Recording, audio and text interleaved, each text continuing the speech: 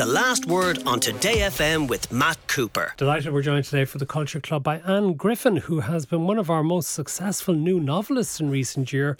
When All Is Said was her big hit of 2019, which won the Newcomer of the Year award at the Irish Book Awards, and she now has her second novel out, Listening Still.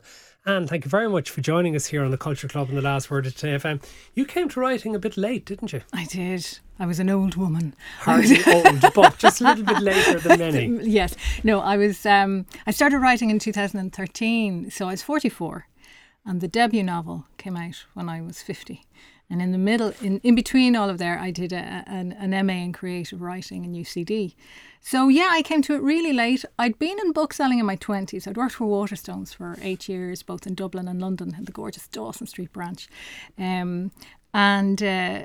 But I never thought I'd be a writer. Like I mixed with many writers, but I always thought they were just, it was never something that was in me, I felt.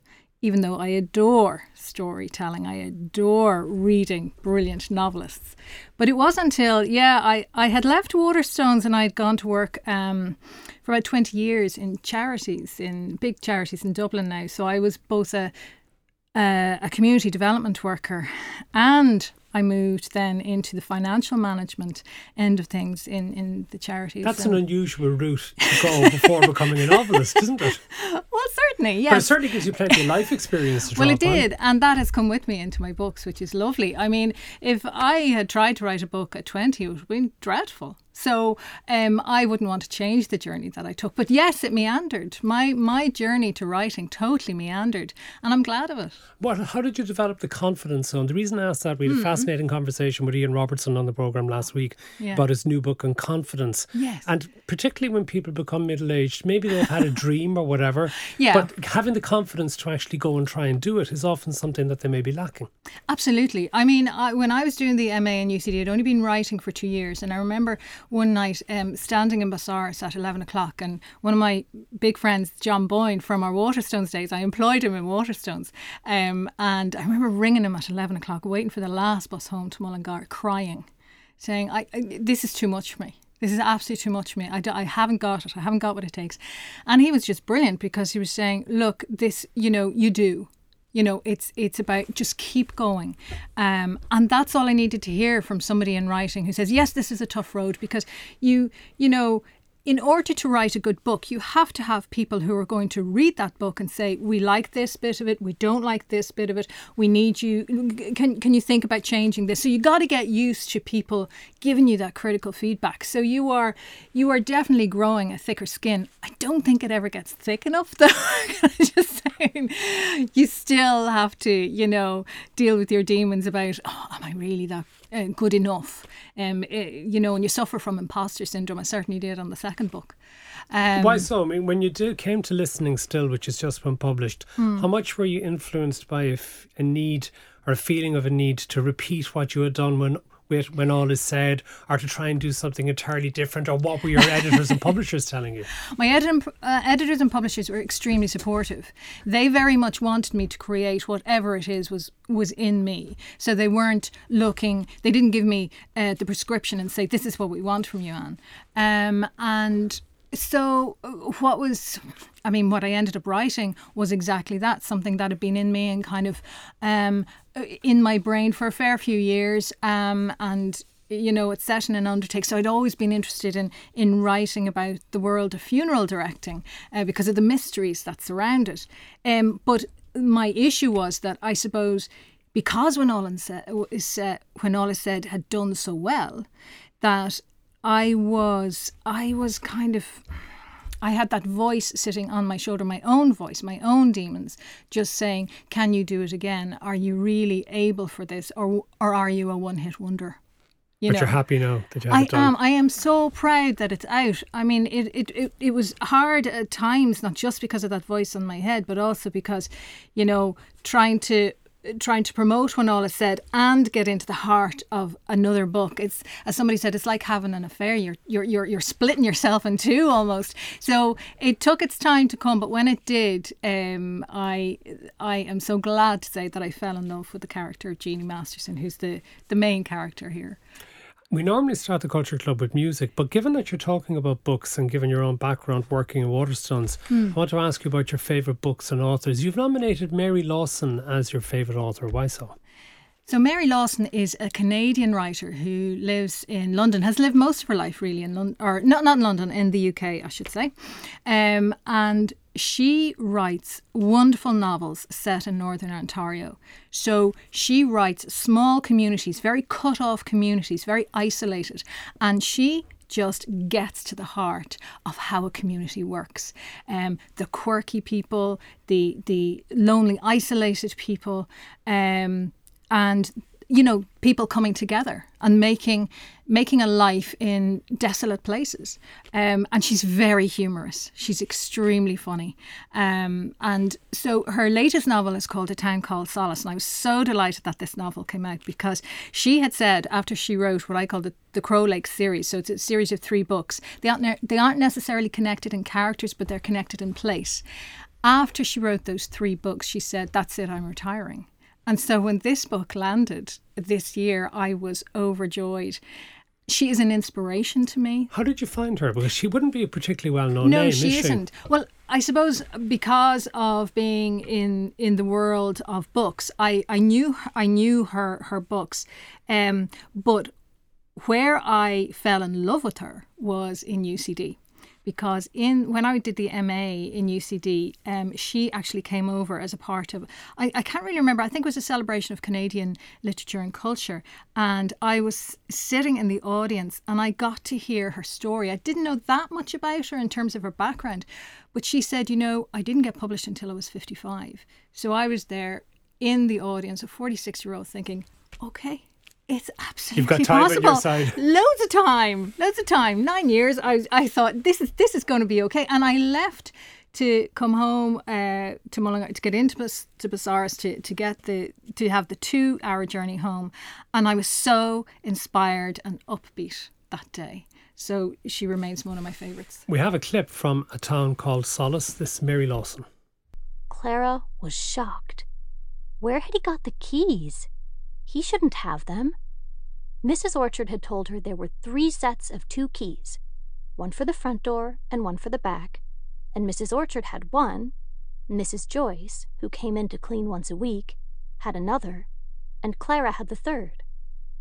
Clara wanted to tell her mother, who was no longer on the phone, but her mother sometimes cried after speaking to the policeman, and her face got all red and blotchy, and it frightened Clara. And anyway, she couldn't leave her place at the window. If she failed to keep watch for her, Rose might not come home. A light came on in Mrs. Orchard's hall. The glow of it spilled out onto the porch for a moment before the man closed the door. It was getting quite dark inside the house. The living room of Mrs. Orchard's house was right next to the living room of Clara's house, and both had windows at the side, facing each other, as well as at the front, facing the road. Clara scooted across to the side window. So long as she was at one of the windows, Rose wouldn't mind which one. Arriving just as Mrs. Orchard's living room light came on, and the man walked in. Clara could see everything that happened, and the first thing was that Moses, who'd been hiding under the sofa, he always hid there if anyone but Mrs. Orchard or Clara came into the house, shot across the room and out of the open door at the other end so fast that he disappeared before the man was fully through the doorway, so the man couldn't have seen him. Mary Lawson, A Town Called Solace is the novel. And Griffin is with us for the Culture Club today. So let's go to music. And we always ask everybody for the first piece of music they've ever bought. In your case, a single. What is it? Banana Republic by the Boomtown Rats. Why so? Why did you pick that? I bought this when I was 12 years of age and I was so excited by it. I remember standing outside Golden Distant Dunleary with it in my hand. And at that age, I hadn't a clue what this song was saying. I hadn't a clue that really it was a damnation of Irish society, particularly government and church. And I hadn't a clue at all. What I loved was how Bob Geldof sounded and the music. I just thought it was one of the most magical things. And I was so much a child that I was still into kind of stickers. And I remember I had a banana sticker, and I remember sticking this on the middle of the single, and just being I just listened to it over and over and over again. And it was just great. And in later years, I had a lovely moment that brought me back to that. Was when Bob Geldof Senior was my landlord, and he was the nicest landlord I've ever had. He was an absolute gentleman, and he was so kind to me, because I remember I was going through a particularly hard time. And I went out to him one day. He was in the back garden, because his house and the house of flats that I lived in were next door to each other, and he had his garden in the back of our block of flats. And he was out digging away in the garden, and I went out to tell him something. But and I remember I started to cry, and he just gave me the biggest hug. And to this day, it really, I find it very, very emotional, because he was just extremely kind and concerned about me. And when I'd go into his house, maybe to give him the rent or whatever, there'd be lovely pictures from his grandchildren, from Bob Jr.'s children in London. And it was just lovely to see them all around his mantelpiece. So I feel a real connection to that family that they don't really know about. Let's hear a little bit of Banana Republic.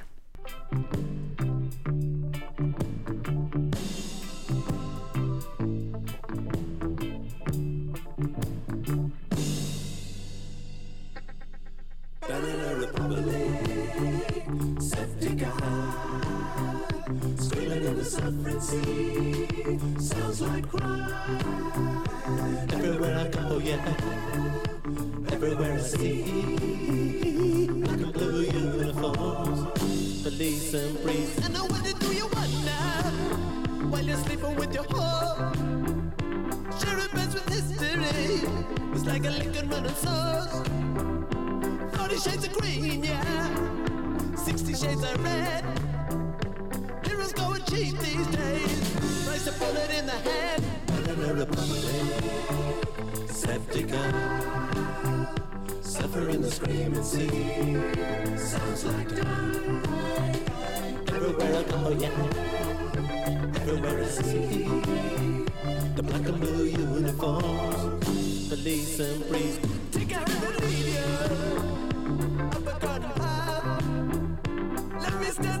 Bob Geldof's Boomtown Rats, Banana Republic, from sometime, I think the early 1980s, was it? Yeah. I was 12, so now I have to do the maths now. It would have been around 1980, I think. Yeah, it was after their biggest hits, Rat Trap and I Don't Like Mondays. Yeah. Okay, your favourite album comes also from your favourite band. So we're going to talk all about your deep love for Bell X1. Love them, Matt. I just love them. Yeah, so I've chosen Flock as my favourite album because, it's just brilliant. But it came out in 2005, and that was the year that my son was born. And I suppose when children come into your life, everything changes. So you kind of have distinct memories of things around that time.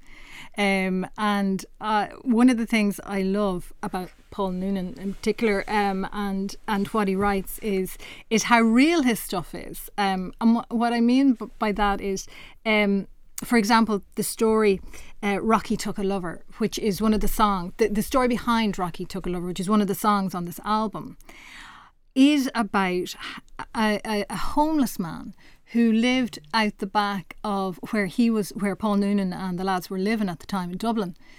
And they had a love-hate relationship, and sometimes Rocky could be very, very difficult, and other times they were all great mates. But this one morning, Paul Noonan looked out the window and saw that Rocky had a lady friend with him, and so he'd obviously had a lovely night with this woman. And this song is so beautiful. It captures what Paul felt, the conversation between those two people on that night of romance, which is just a magnificent story and a beautiful song. Let's hear a little bit of Rocky Takes a Lover. That's what I'll do.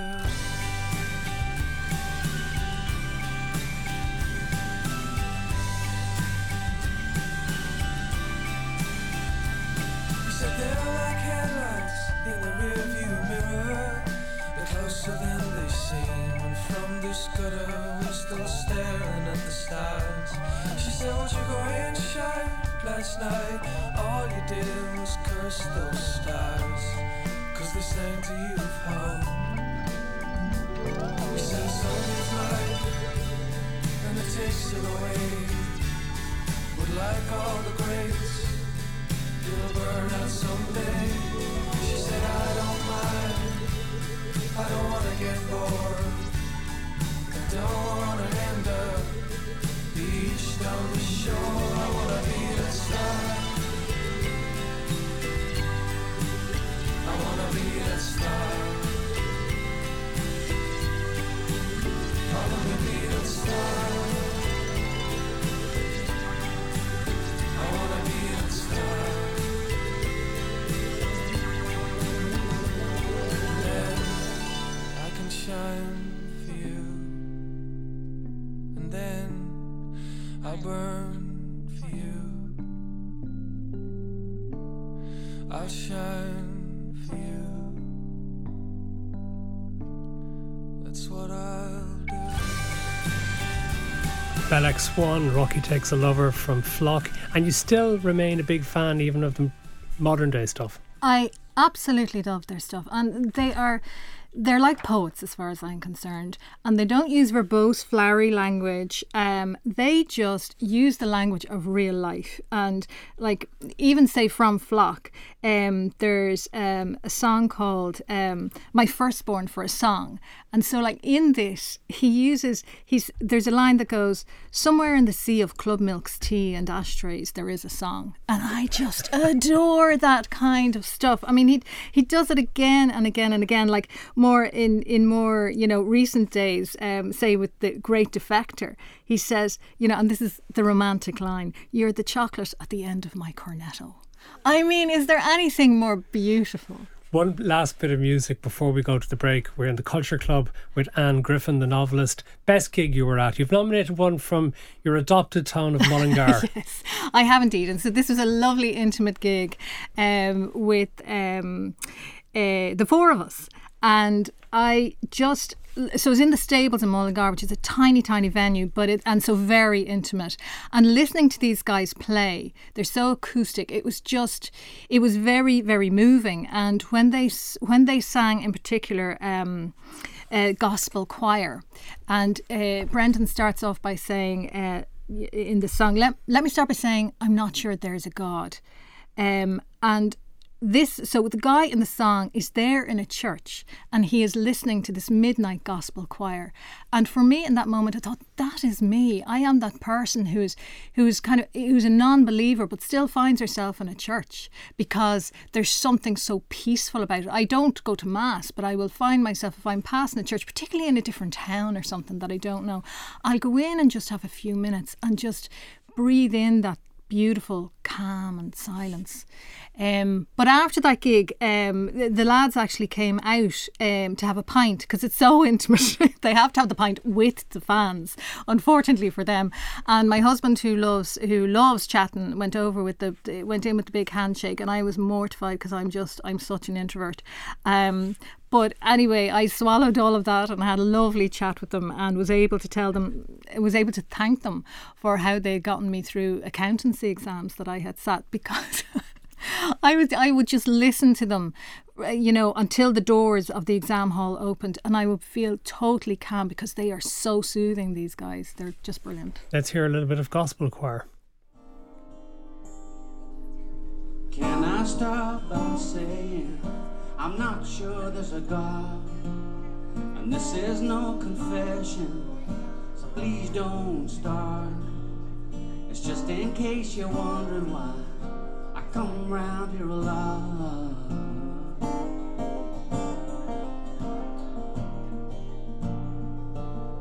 Some prefer illusion, prefer it to the pain, and some ignore the exit sign. They'd rather play the game, but when it all comes down to it, it gets you just the same. She's beat and dead on her feet, and she sings in a midnight her soul there.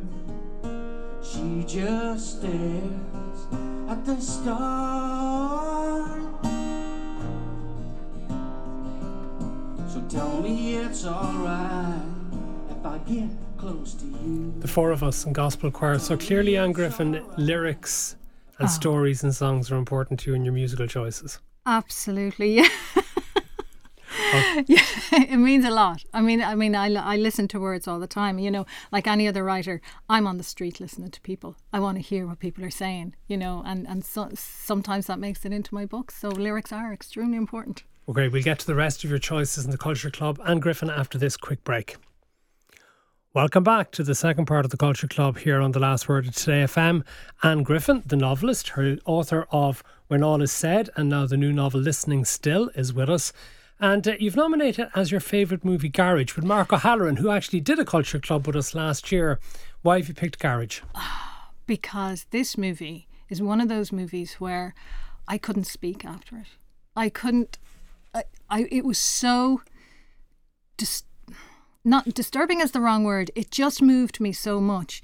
The vulnerability of the character that Pat Short plays just touched something deep inside of me, and I will never forget the final scene of Pat Short. I just thought both the writing of Mark O'Halloran, Lenny Abramson's directing, and Pat Short's portrayal of this very vulnerable garage attendant just was phenomenal, and it won many awards, and rightly so.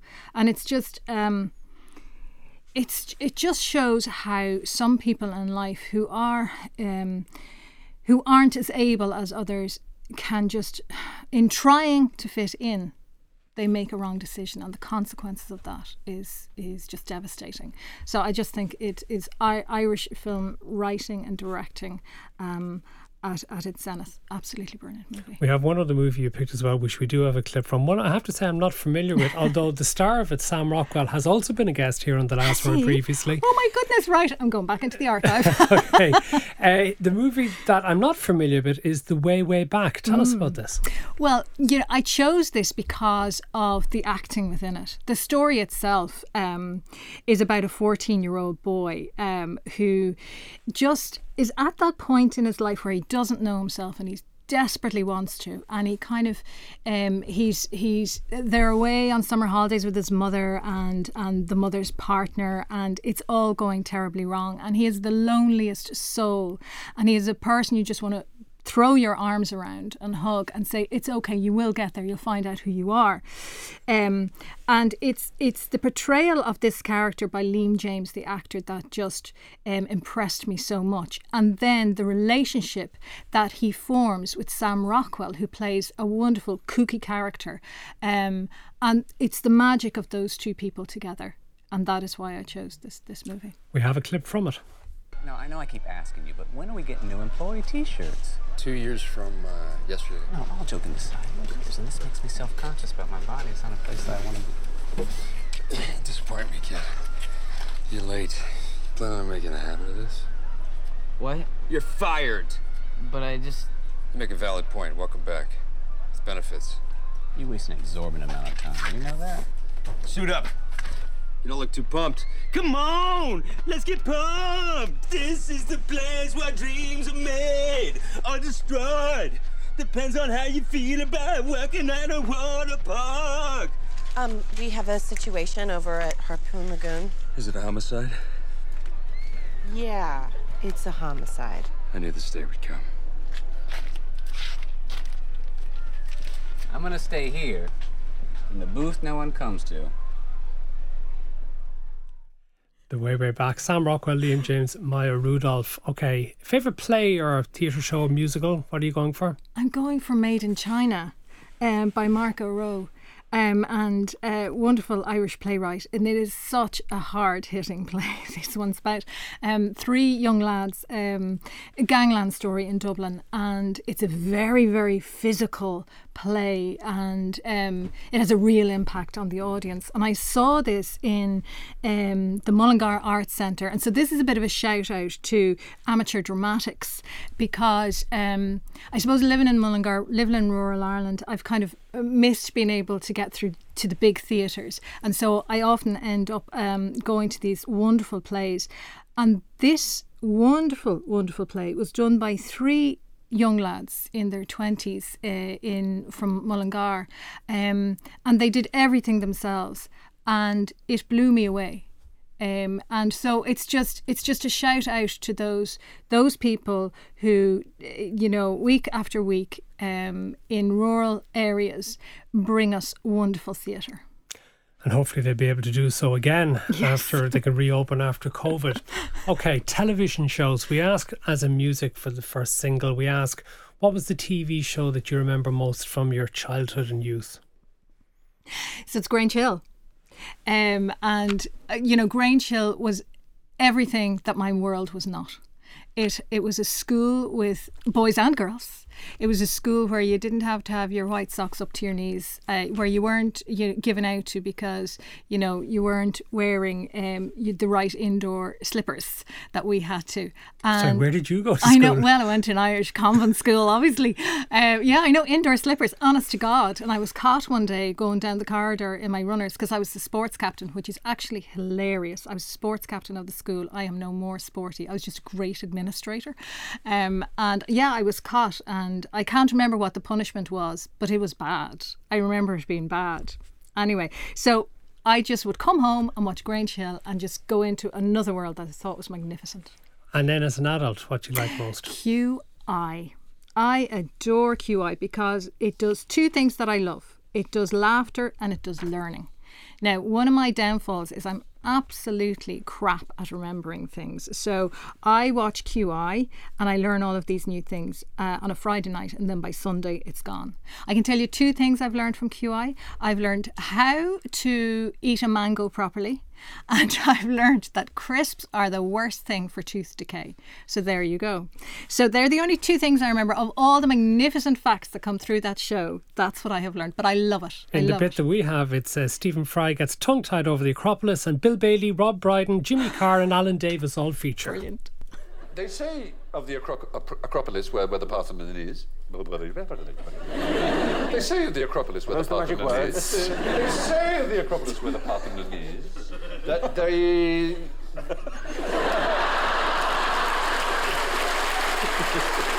not all been too much. It turns out they didn't say anything at all.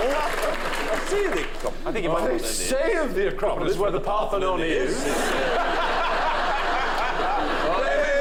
Everyone! They say of the Acropolis where the Parthenon is. They say of the Acropolis where the Parthenon is. They say where the Parthenon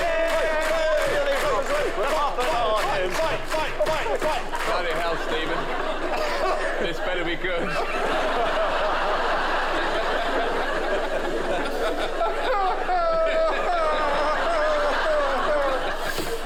Moving on. Triglyph is a remnant of the stone. Sorry, I've just got a question. What do they say about the Acropolis where the Parthenon is? They say. What do they say? What do they say? He's going to say. He's going to say. He's going to say. He's going to say.